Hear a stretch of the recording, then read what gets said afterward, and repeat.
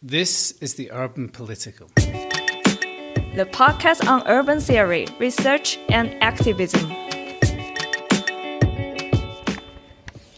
In the post-war decades between the mid-1940s and 1970s, European countries, but also elsewhere, have seen a massive construction of multi-story housing settlements to address a housing shortage in cities and suburbs.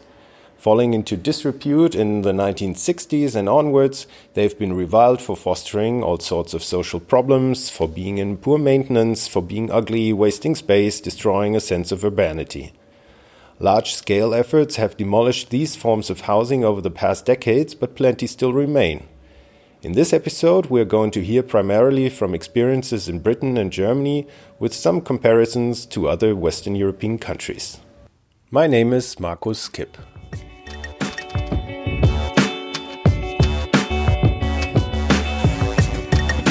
It's October 11, and I take part at the conference Adaptive Reuse, Strategies for Post-War Modernist Housing Settlements at the Frankfurt University of Applied Sciences that discussed ways to maintain, adapt, reuse and conserve these buildings.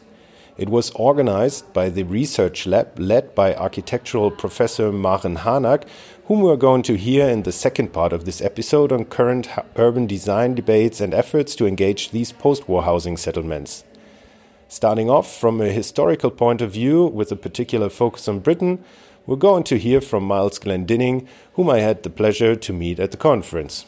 Okay, yes, so my name is Miles Glendinning. I'm a professor of architectural conservation at Edinburgh University in Scotland. I'm also head of something called the Scottish Centre for Conservation Studies, which is kind of like a sort of research and teaching department at Edinburgh University. Miles, could you please talk me through the public debate surrounding post-war housing settlements? In Britain, there's always been a bit of a tendency to have extreme polemical swings of opinion about the way the city should be organised, and the things about, density, building type, and, huge swings in fashion. And accompanied by that is there's this tradition of what's called slum clearance in Britain. The slum clearance means in Britain that very large areas are simply not of existing sort of urban fabric were declared to be obsolete, and there's something wrong with them, and they're simply knocked down in huge quantities and then replaced by something very, very different. And then quite usually, because of the kind of polarized debates, very often like 20, 30 years later, generation, the same thing happens again.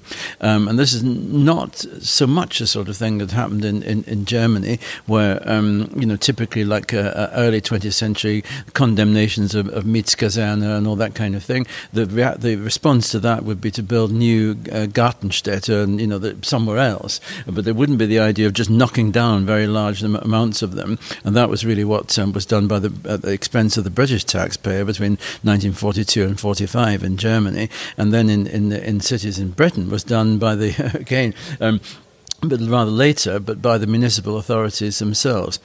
So that's the first thing. There's always been this tradition about of very sort of strong fluctuations, and multi-story flats have fallen into that kind of victim to that from about the late 1960s in England in particular, where there's always been a bit of a predisposition as well about that the normal way to build is little separate terrace houses. That doesn't apply to Scotland, where tenement building is a norm. But from the late 60s in England, there was a huge swing against multi-story flats, and into the 70s and the 80s, they were really condemned as being very, very bad. And that was by a general public discourse, helped also by a very strong, very violent tradition of architectural journalism about the built environment. And now, also linked with that was the fact that public housing in Britain, unlike Germany with the Gemeinnützig tradition and so on, in Britain, public housing has always been built, it's called council housing,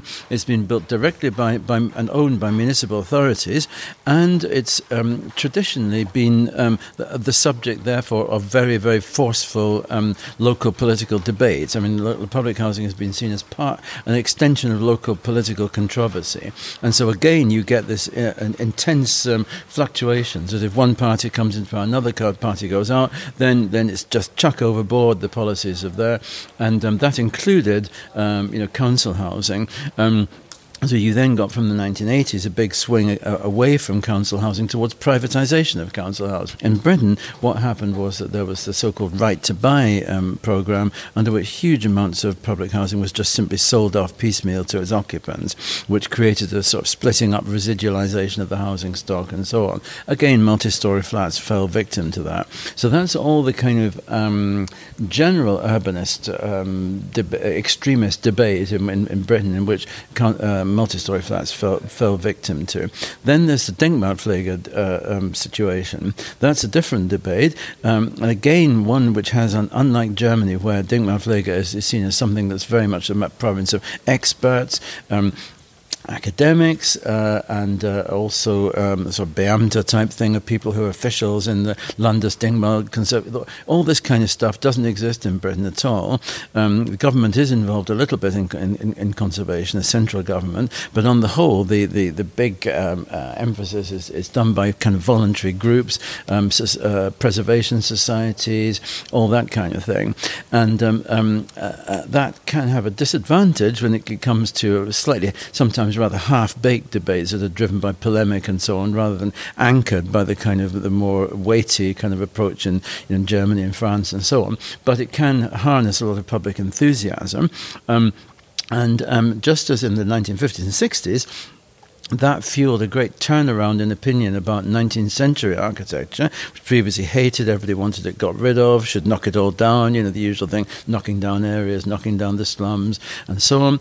That then turned round, and then there was something called the Victorian Society, and there was 19th century architecture suddenly became very romantic and so on. So, and associated with that phase was then a start of condemnation of modernist architecture. That's very bad, you should start knocking it all down. But then since about the 1990s, and then accelerating since about 2000 to the last 10 or 15 years, there's then been a new phase of enthusiasm about Denkmalpflege, which is that modernist architecture, post-war architecture is suddenly fashionable among conservation people. That's still detached from the general public, to some extent. But and those debates, it's sort of semi-detached from it, and you get like enthusiast groups about brutalism that suddenly become very, very fashionable. Concrete architecture that was previously the most hated thing now has become the most fashionable thing among young, trendy kind of volunteer conservation people.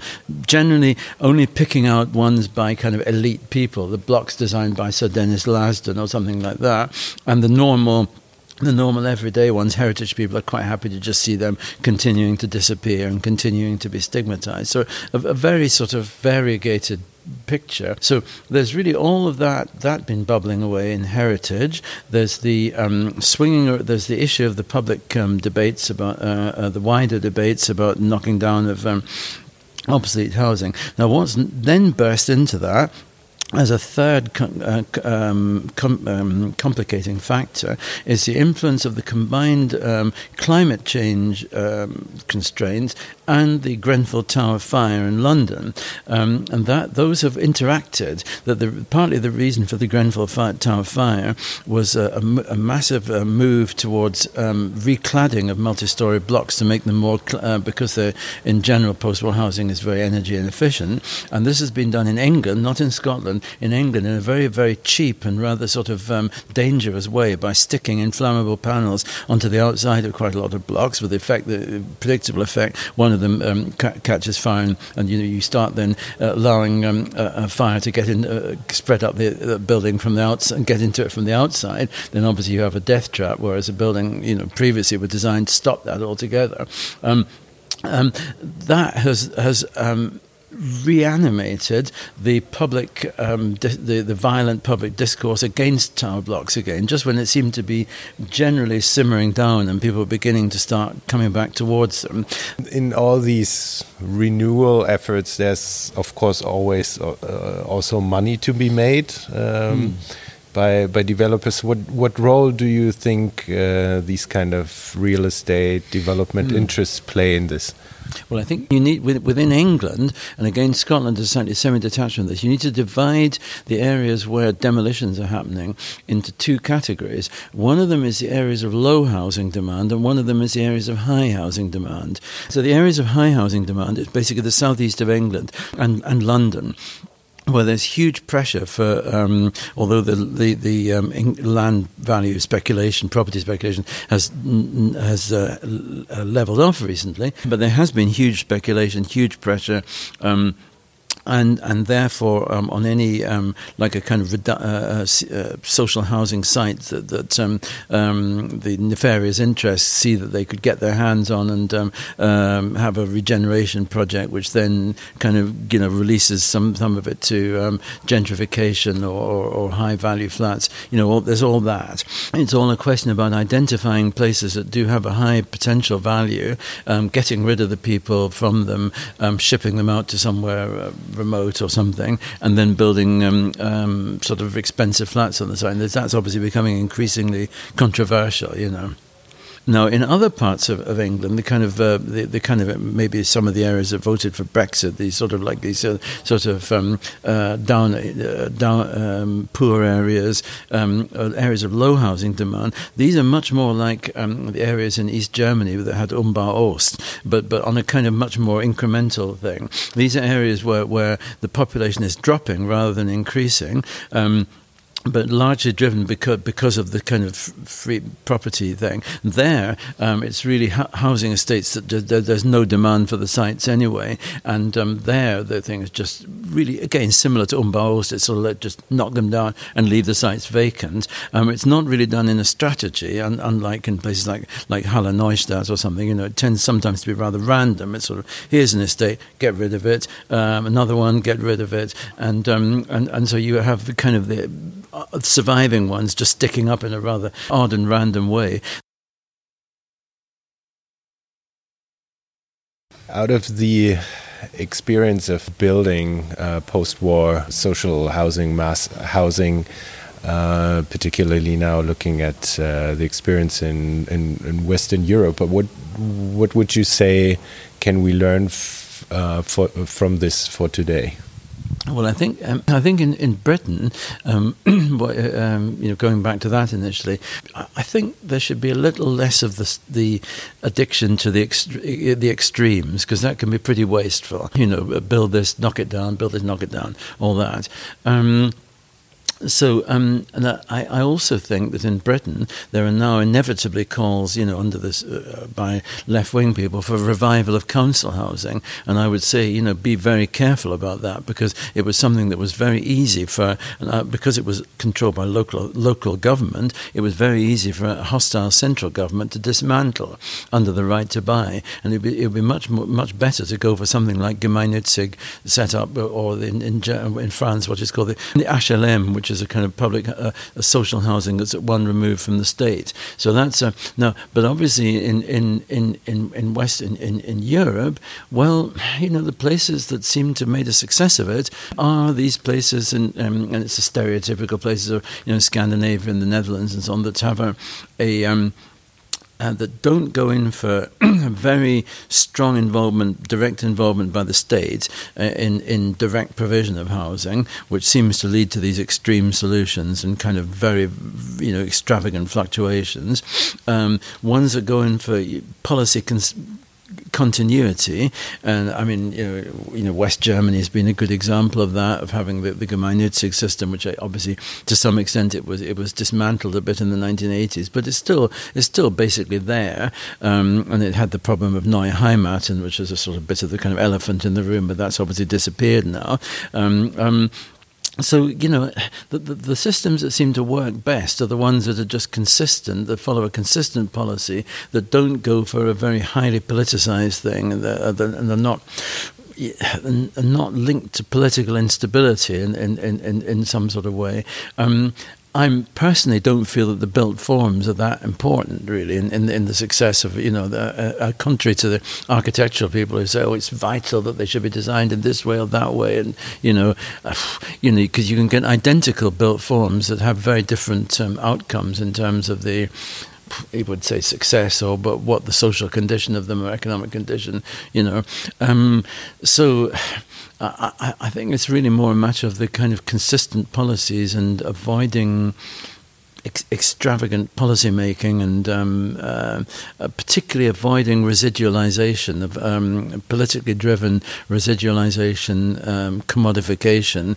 Keep commodification at bay, as they managed to do in many in some of the Scandinavian countries. But obviously, maybe these are not conditions that will be easily replicable elsewhere, and it's not really relevant to countries in the global south, and et cetera, et cetera. But well, it can't suit everybody, but.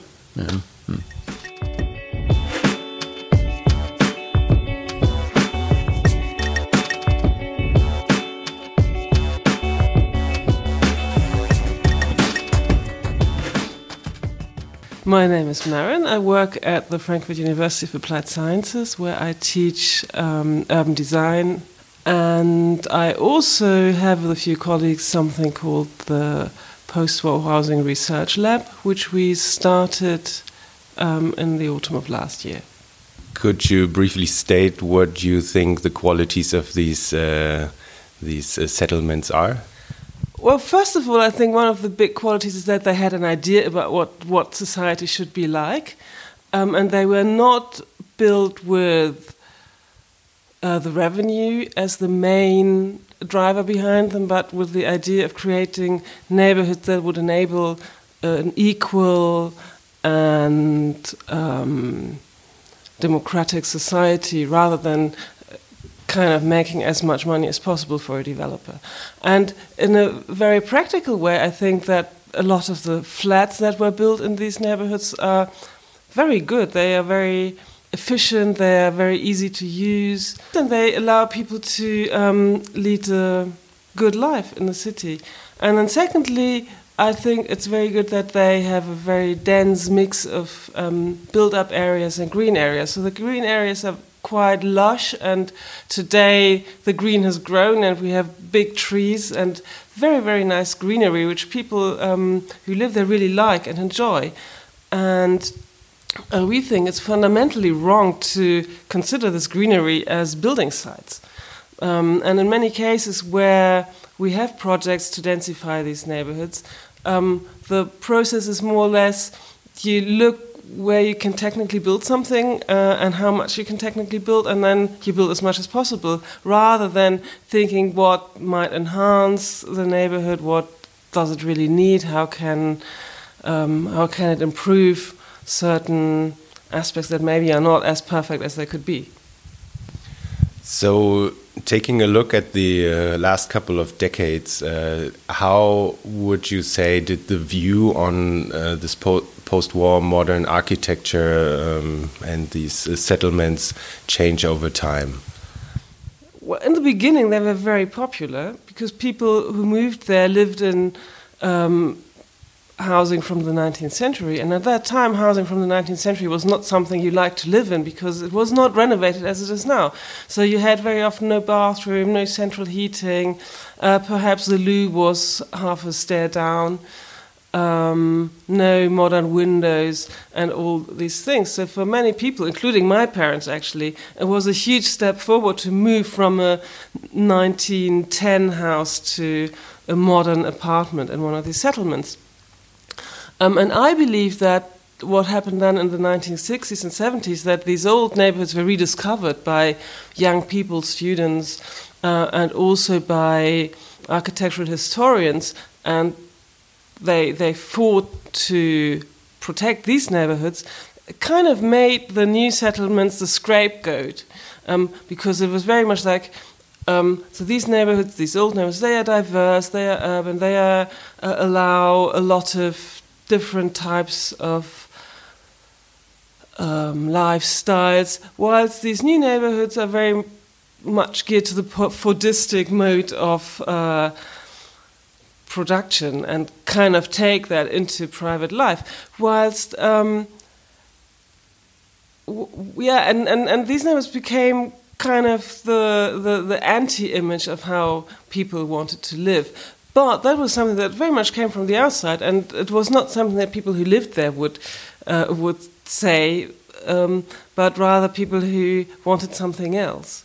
And I think that this is a problem that we still have today, because we tend to think that the city of the 19th century is all kinds of good things, socially inclusive, sustainable, because you have short ways, you can walk everywhere, and all the rest of it. There's no evidence to support that, actually, because you might live in a 19th century neighborhood and still move about a lot, work somewhere else, go on holidays a lot. But how do these settlements fit into today's society? What kind of adaptations need to be made? We do see the need to work on these neighborhoods. There are shortcomings. For example, there are hardly any larger flats. Most of the flats are 1-bedroom or 2-bedroom flats. Because at that time, when you had 2 kids, you lived in a 2-bedroom flat. And today, that's not really how things work anymore. We don't have enough homes for the elderly. We don't perhaps have enough barrier-free homes. The way social life works has changed. Churches are not that important anymore. So we have a lot of churches in these areas, and we need to think about what to do with them. And I do think that, of course, after 50 years, there need adaptations to be made. But one thing that we really care about is how these adaptations can be made in a way that is sympathetic to these neighborhoods and that doesn't work against them. In very many cases, you see that the aim is not to make it a better neighborhood, but to just kind of squeeze in as many homes as possible, or sell off land for redevelopment, for shopping or something, and then you don't really have the control anymore about what's happening. And that's one thing that we think is really, really important, that if you work with these neighbors, you have to work with them and not against them. And the third thing is that we really believe that it's a very important part of our built heritage. So there was a very specific time after World War II when society thought about what is a democratic society, how do we want to live, how do we want to build cities, and then they built these neighborhoods. And hardly any of them are protected. So there's really a danger that we lose every single one, and in 100 years' time we maybe can read about what these neighborhoods were like, but we can't see them anymore. And that's also something we think is very important. And it's a really difficult task because they're so vast. And how can you protect something that is maybe 40 hectares or big neighborhoods, 160, 200? How can you deal with that in the sense of conservation? When we all agree that the architecture itself is not like the architecture of a church or something, it's quite generic. And however, still there is something that wouldn't work without the architecture being as it is. And so we try to develop concepts for that, and we do this conference, Adaptive Reuse, which is also about the question, how can we protect these neighborhoods and how can we deal with them in the future? Considering the current housing crisis, the idea of densifying those neighborhoods seems to be natural, consequential, since you want to protect these qualities also of the free spaces. How do you engage those arguments?